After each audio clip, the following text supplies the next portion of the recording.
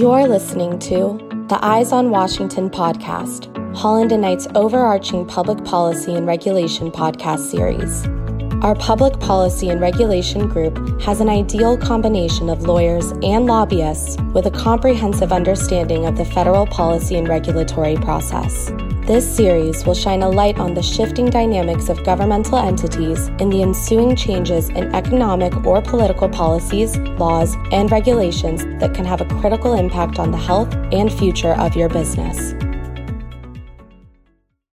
Hey, everybody. Great to be with you. I'm Lauren Maddox, a Senior Policy Advisor in Holland and Knight's Public Policy and Regulation Division.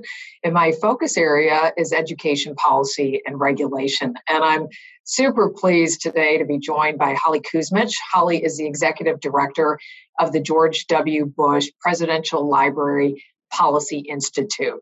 And so Holly and I used to be former colleagues, too, at the U.S. Department of Education during the Bush administration under Margaret Spelling's leadership. And I'm just delighted, Holly, that you could join me today. It's great to be with you, Lauren. Thanks for having me. Yeah. So, Holly, before we sort of jump into talking about policy and what you're working on right now, on behalf of the President and First Lady, wanted to just acknowledge the passing earlier today of General Colin Powell. Of course, everybody is familiar with his extraordinary career in public service and as well in the military. Of course, he started as a soldier in Vietnam. He went on to be our national security advisor and then chair of the Joint Chiefs of Staff, and then, of course, Secretary of State during the Bush administration. But I think maybe a lot of people may not know that he and his wife, Alma, were very engaged in education as well, as part of the America's Promise Alliance. And that was an organization that grew out of a bipartisan presidential summit back in 1997 that General Powell chaired.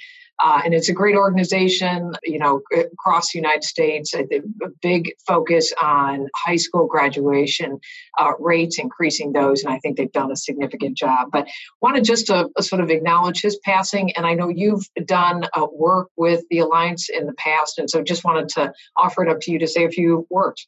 Yeah, obviously it's a real loss, and it sort of, came by surprise. I think that we all found out about his passing. I mean, the thing that General Powell was such a trailblazer in so many ways. And one of the things that, you and I got to see was how much he translated all of his work in foreign policy and national security and defense, and then also cared so much about education. And he didn't sort of limit his leadership to one particular issue area, and was so really passionate about providing a level playing field for kids all across this country, and really devoted himself to that work of the America's Promise Alliance and to getting more kids to graduate from high school on time and be prepared for college. And, he just leaves such a legacy to this country.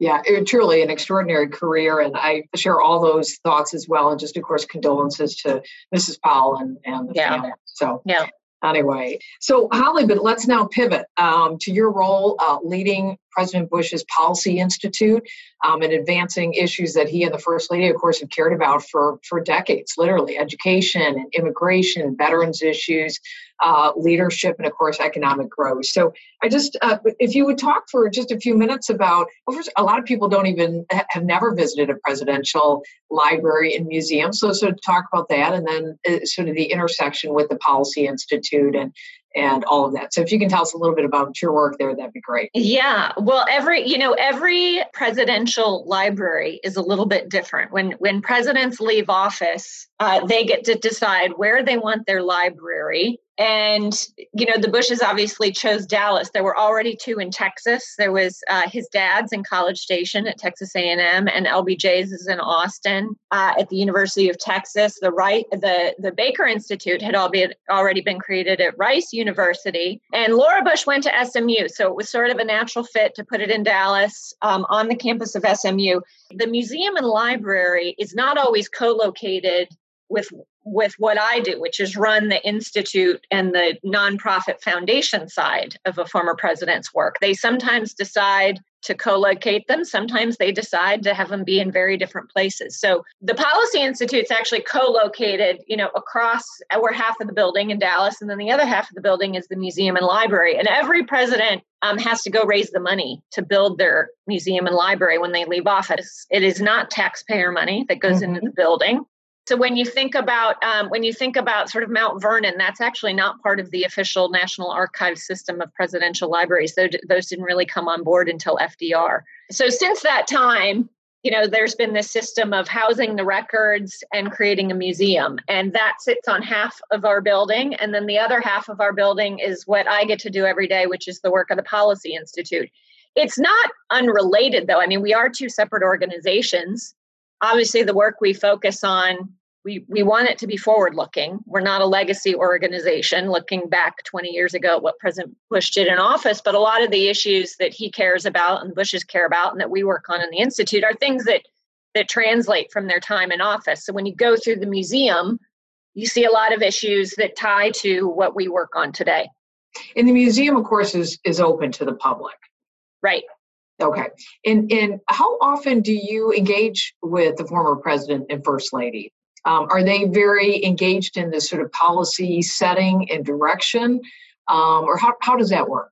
Yeah, they were obviously very engaged when it was created to sort of help set the direction of the issues that we work on at the Institute. And they are still involved to this day at that level to help us sort of set direction for what we're doing, and then be our ambassadors and spokespeople at times for the issues we work on. But one of the things that they care very deeply about is they want the Policy Institute to live long beyond them. So part of my job is helping to build up the work of the Institute and our team so that we're not dependent on the Bushes as our ambassadors and spokespeople. So, anyone who knows President Bush knows he's not a micromanager. He's really good at delegating, and he does that now. So I get to interact with him, fairly frequently, but he is not in there, he wants to be retired. And so he is not in my business telling me, what to do every single day.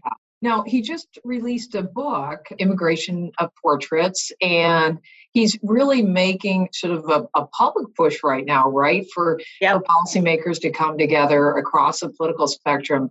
And I know he was close back in the day to getting immigration reform passed. And I think there's just sort of momentum today again. But anyway, talk a little bit about that push and the book and all of that. Yeah. Well, we've actually worked on immigration policy since the Institute opened. And obviously, he's always really been saddened that he wasn't able to get it through in 2006 and 2007. And of course, then there was the Gang of Eight attempt again in 2013. It didn't get through that time. That bill looked fairly similar to what was considered in that 06-07 period. Even a lot of the ideas that we're talking about today are reminiscent of all of that. We've known for a very long time that our system needs reform, and we still haven't been able to get it over the finish line. And so while we had been doing work as an institute on this, folks came to him and said, President Bush, will you kind of become louder on this topic? And he's always, as people have noticed, he's been very careful. He wants to use his voice, but he's also been very careful to not get in the middle of telling presidents who come after him how to do their job and sort of getting knee deep in legislative politics. And because he had become a painter, he said, well, how about if I use painting as my medium to tell the stories of immigrants to this country? So that's exactly what he did. And putting the book out, we've obviously at the Institute used it as a real way to sort of talk about the issue. Our team obviously does more of that day-to-day work on Capitol Hill to work with policymakers and try and get them to really sort of move the needle on this issue. And so that's what we're trying to do. And we also do have his art on exhibit. The paintings that are in the book are on exhibit at the museum and library. So what's been fun about all of this is that he's out there, he's using the book, we're using our policy work. We've got podcasts of our own highlighting stories of immigrants. We've got his art on exhibit. So we're trying to find sort of multiple ways to paint the picture of immigrants. I love it. This is a traveling exhibit, correct? Well, it will be. This is the first showing in Dallas, but yes, we did the same thing years ago when he had his portraits of veterans. That also became a traveling exhibit. And so we'll do the same with these portraits of immigrants. That's terrific. I mean, who knew about that hidden talent? He works on it hard. Love it. Has he done your portrait yet, Holly? No, and I don't want him to. He talks about painting Laura and that she has never been happy with that painting. And, he's become a pretty good portrait painter, but, there are certainly some tough critics and he just doesn't want to go there. That's great. I love it. So real quick, too, I'm a little bit familiar with the Presidential Leadership Scholars Program, but it is a great bipartisan sort of initiative on the presidential level. Can you talk a little bit about that? And if anybody sort of listening, might be interested in applying, how does that work? Yeah. So, okay. Well, Lauren, this was the brainchild of our former boss, Margaret Spellings, who thought about when she came to be CEO of the Bush Center back in 2013, she knew that President Bush and President Clinton had established more of a friendship sort of in their time after office. She knew President Clinton and President George H.W. Bush had a very close relationship in terms of a lot of the disaster relief they had done together. She also put together the fact that we have 3 presidential libraries and foundations in Texas, which is more than any other state in the country. And of course, Texans love to brag on that. And that when you think about George Bush, Bill Clinton, George H.W. Bush, and LBJ, it's 2 Republicans and 2 Democrats who led through very consequential times over the past 50 years. So we created this leadership program for people, mid-career professionals across the U.S. that takes examples of presidential leadership and uses those as case studies on developing leaders across this country. And part of what we knew we wanted in this program was to have a real diversity of people in terms of where they live, political ideology, race, gender, profession, et cetera. And we do. We have this amazing sort of group of people. We've now done it for 6 years. We are about to select our 7th class this fall.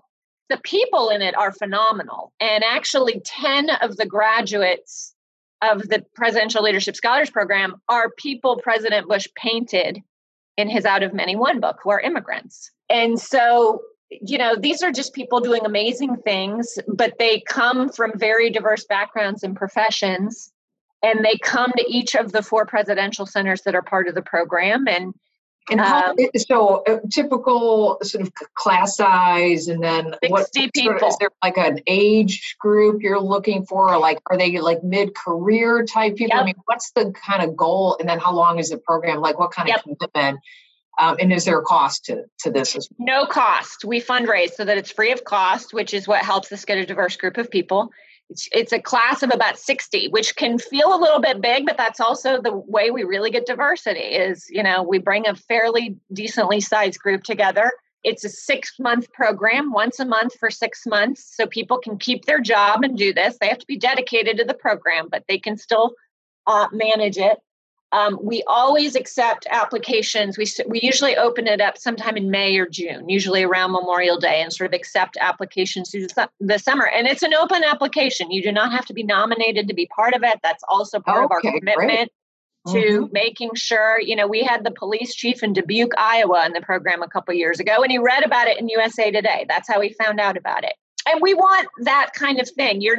We're not training people for public service. We certainly ask people, they have to come into the program with what we call a personal leadership project. So it's some way that they're trying to do something good in their community. And their community can be their neighborhood, it can be their city, it can be their state, it can be the country, it can even be globally. And so people are all committed to sort of the ideals of this country and are interested in being dropped inside of a diverse program where they get exposed to a whole variety of interesting leadership content, but then honestly, part of the magic of the program is the other people, the network they build in the program itself.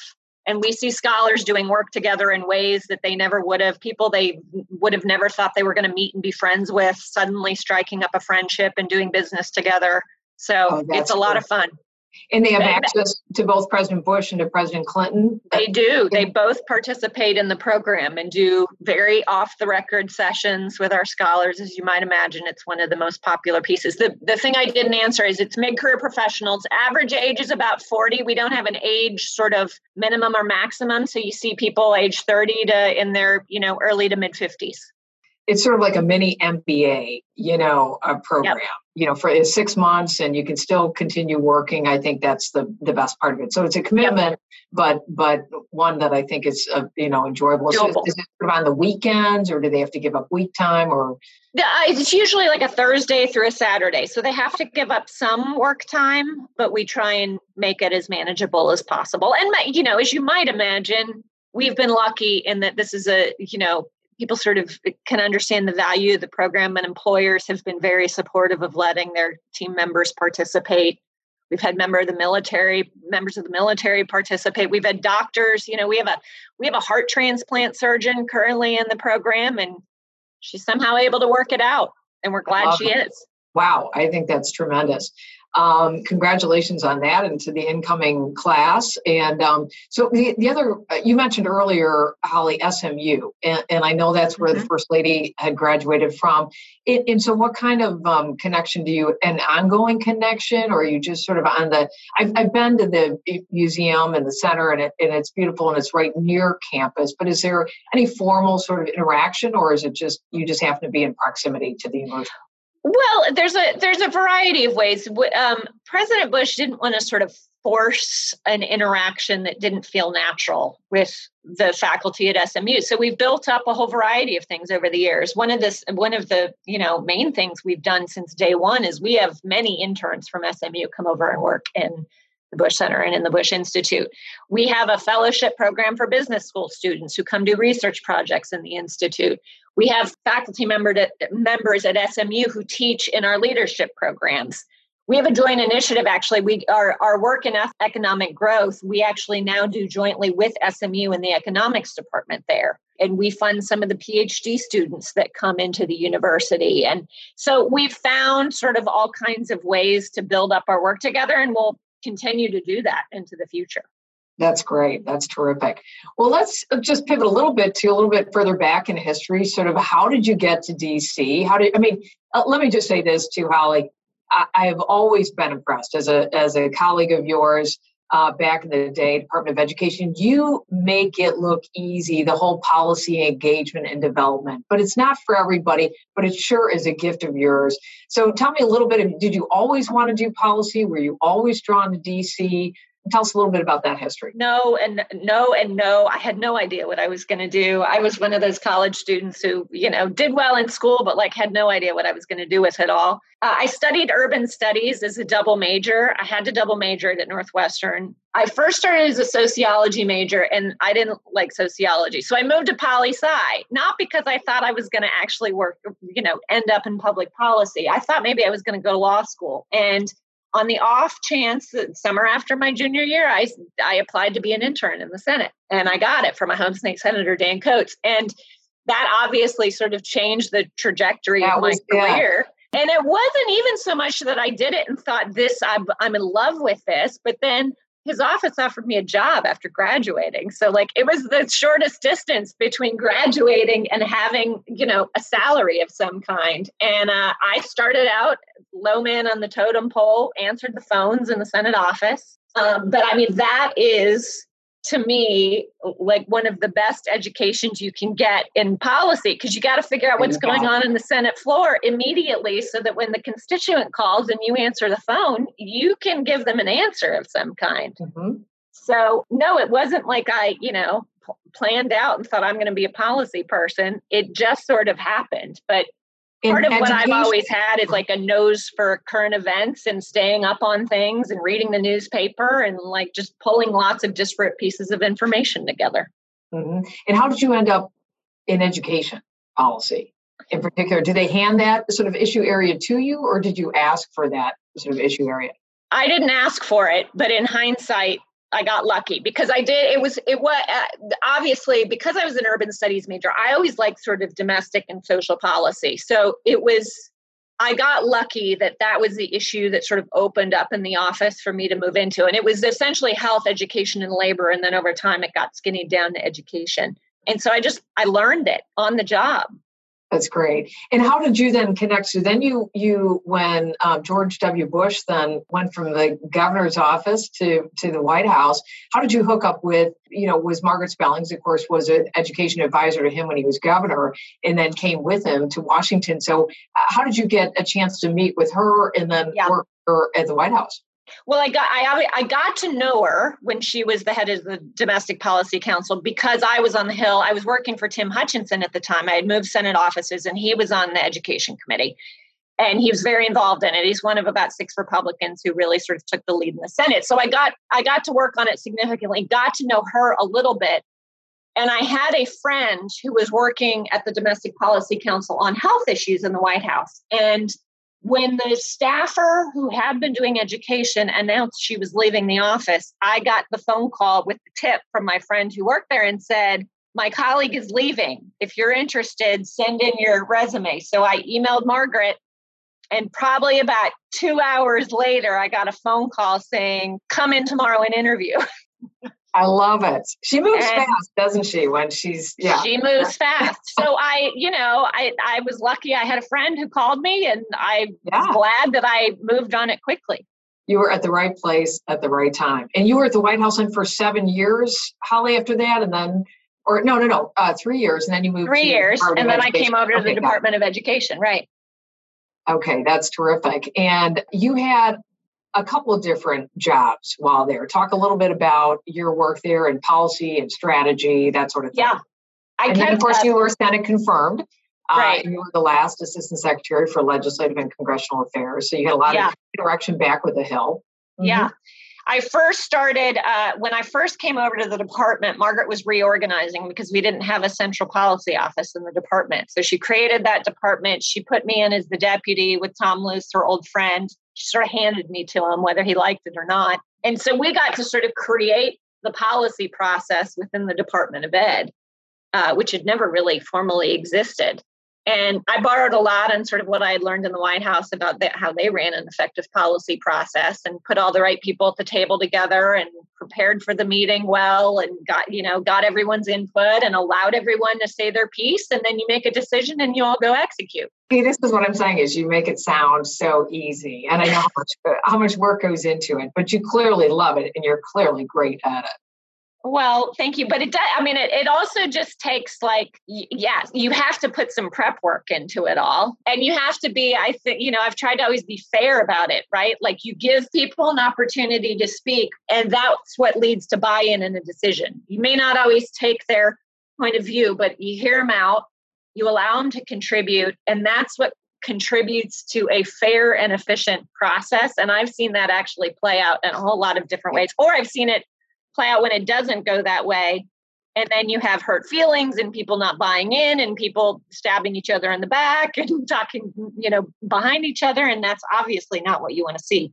Yeah, I think that's right. You want to get people invested from the get-go. And like you said, I've seen it too, where you don't always maybe take every idea that they have, but maybe something that they offer up at the table, you take that on and they feel invested throughout and then they're supportive of the outcome. So yeah, I think that's a great approach.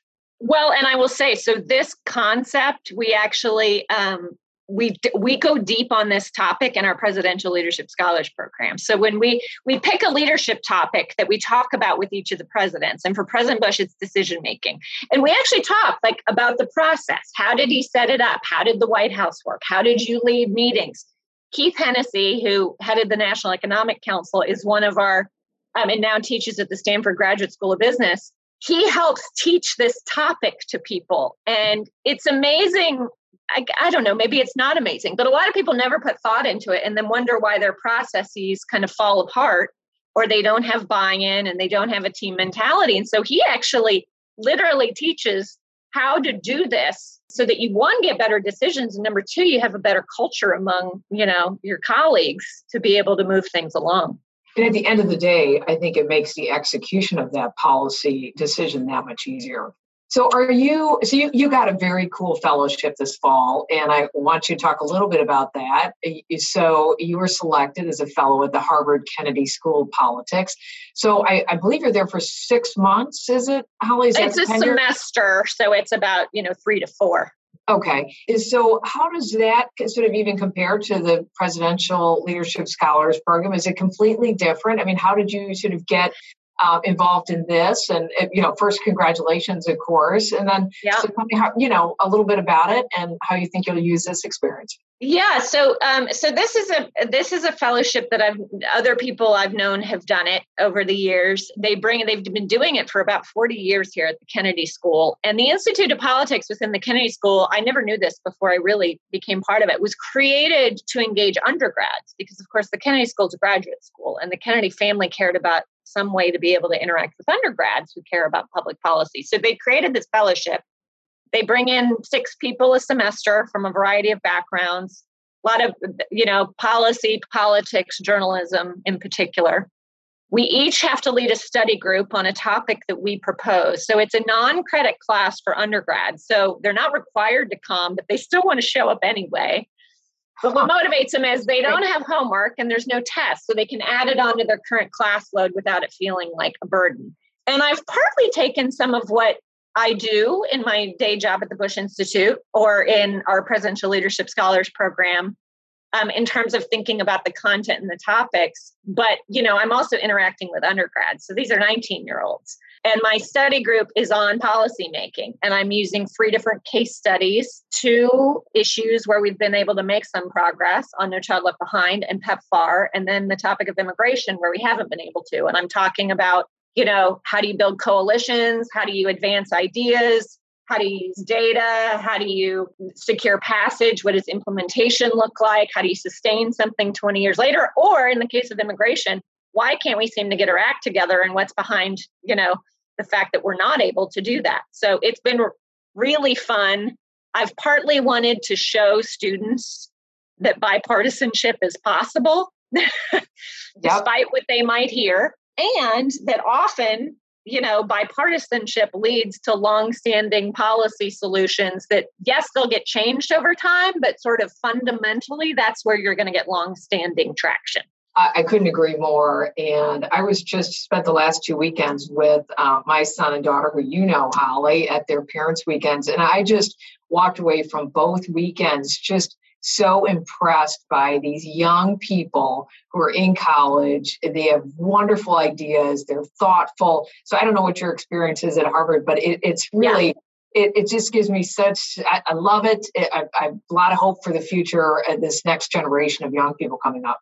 Oh my gosh. I mean, the number of activities these kids are involved in, they're so up on what's happening in the world. Like the questions I get in the study group, I always try and put myself back in my shoes when I was a 19-year-old in college. And I think these kids are paying attention way more than I ever did to what's happening in the world. And they're actually, what I'm so pleased by is they don't seem jaded by any of it yet.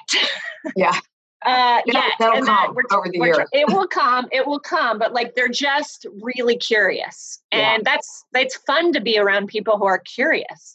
Yeah, we have the same thing here at Holland Knight. We have a great internship program, very competitive process to get involved, but just amazing group of young people who are terrific writers. They're engaged. They're, culturally very engaged. And so I always enjoy, meeting and working with our interns as well here. So Holly, just to sort of wrap up this conversation, I'm so grateful for your time today. But so for a young person who wants to come to DC to have the kind of career that you've had, which is truly extraordinary, what's your sort of best piece of advice or guidance that you could offer them? Okay, well, I'm going to give 2, but I'll make them short and sweet. Number 1, and I sort of mentioned this before, especially in DC, read as much as you can. Pay attention to everything beyond just maybe the issue areas you work on. You don't have to read every word of the Washington Post every day, but read every headline and read the first few paragraphs of every story so that you at least have a sense for what's happening